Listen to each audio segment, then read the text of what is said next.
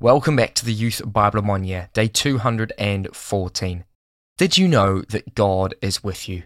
It's always so great to be reminded that God is right next to us, right with us, and that it's so easy to talk to Him. He's listening all the time, and He can handle a couple of billion people talking to Him at the same time. He's big enough for that. So what can we do with this presence with us? We know that He's next to us, and we know that He's listening. But how does that give us power? How does His Holy Spirit living within us give us power? Well, let's answer some of these questions today. The Duke of Wellington once remarked about Napoleon, "I used to say of him that his presence on the field made the difference of 40,000 men. The presence of a strong leader has a powerful effect. How much greater is the impact of the awesome power of the presence of God?"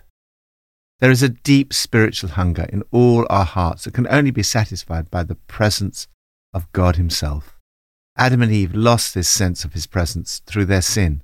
Thereafter, the presence of God was not known as it was before. God is holy. We cannot take His presence for granted.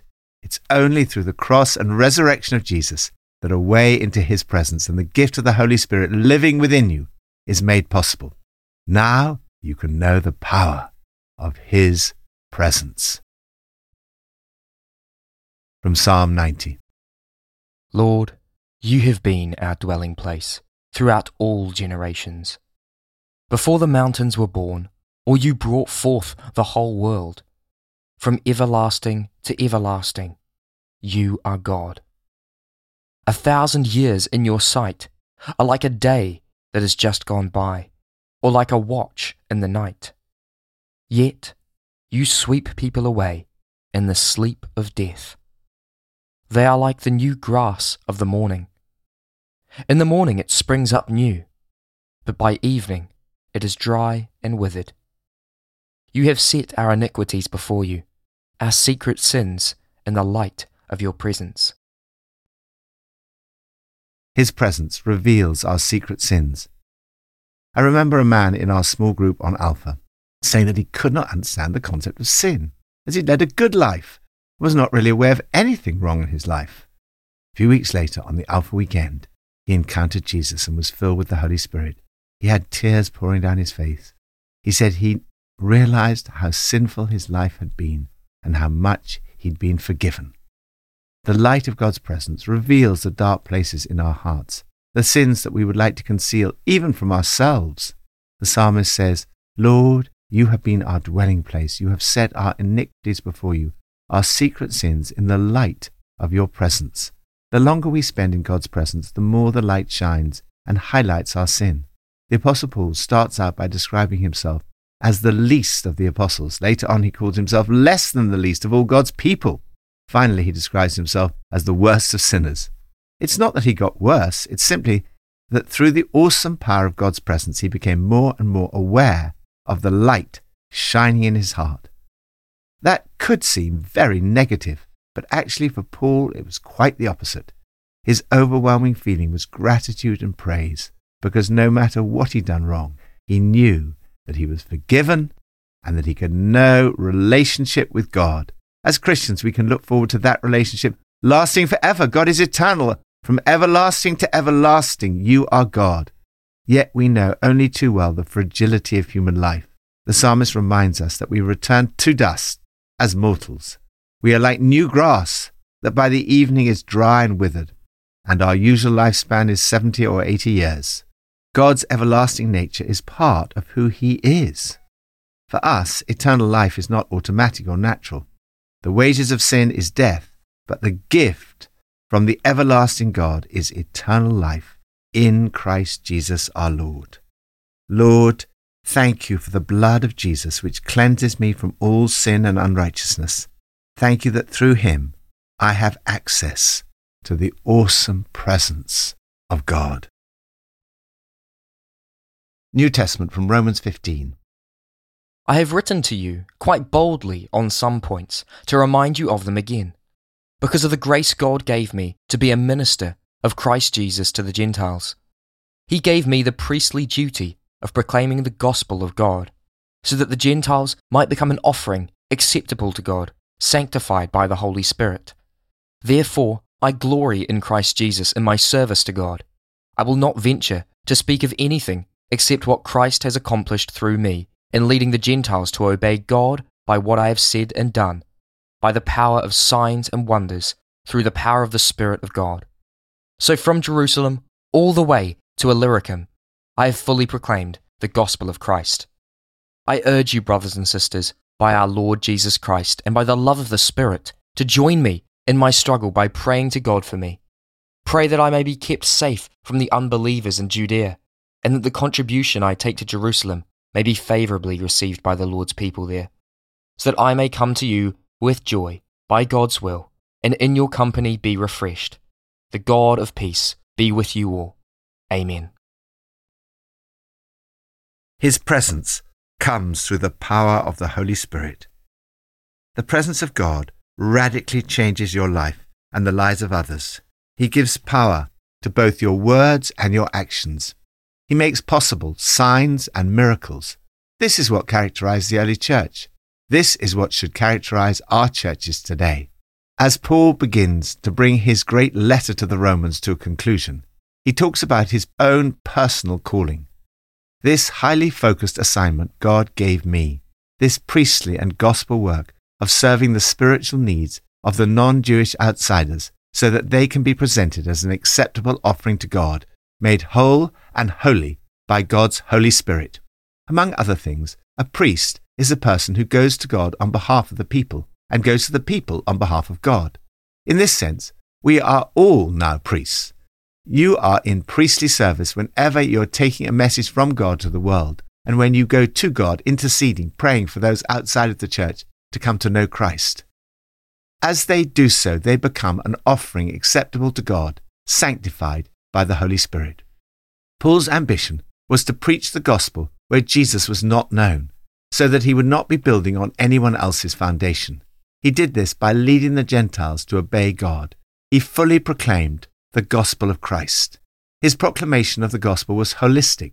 Like Jesus, his preaching with words was accompanied by a demonstration of the inbreaking of the kingdom of God. It involved three things. First, words. The gospel is the most powerful message in the world.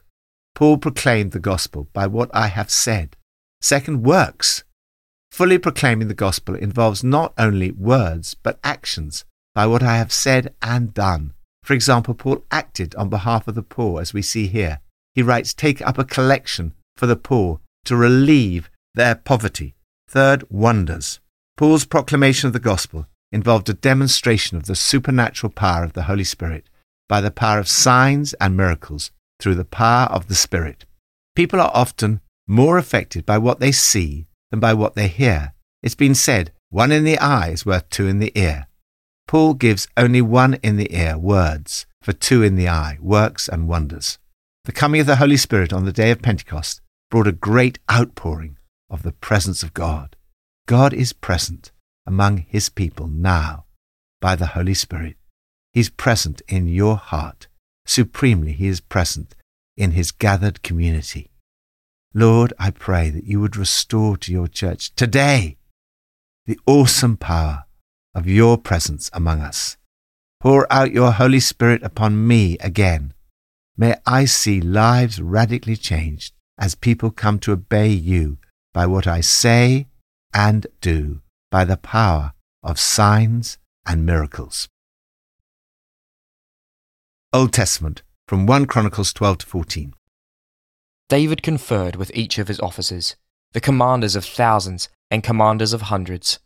He said then to the whole assembly of Israel, if it seems good to you, and if it is the will of the Lord our God, let us bring the ark of our God back to us, for we did not inquire of it during the reign of Saul. The whole assembly agreed to do this, because it seemed right to all the people. They moved the ark of God from Abinadab's house on a new cart, with Uzzah and Ahio guiding it. David and all the Israelites were celebrating with all their might before God, with songs and with harps, lyres, tambourines, cymbals and trumpets.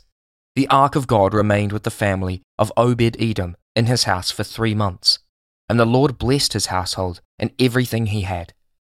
And David knew that the Lord had established him as king over Israel, and that his kingdom had been highly exalted for the sake of his people, Israel. His presence requires respect. Never take God's presence for granted. The Lord is with you now, all the time, by His Spirit who lives in you. God prepared His people for this extraordinary privilege. In the Old Testament, the ark was a symbol of God's presence. We see in this passage just how important it was. David consulted with his leaders. He then said to the whole assembly of Israel, "If it seems good to you, and if it is the will of the Lord our God, let us bring the ark of our God back to us." The whole assembly agreed to do this. They went to bring up the ark of God the Lord, the ark that is called by the name.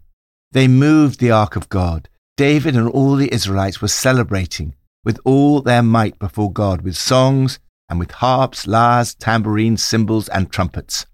The ark was a gold-covered chest that contained, among other items, the stone tablets of the 10 Commandments. The ark was the most holy object in the whole system of temple-based worship. It served primarily as a symbol of the awesome presence of God, whose glory cloud was enthroned above it. On the one hand, God's presence brought great blessing.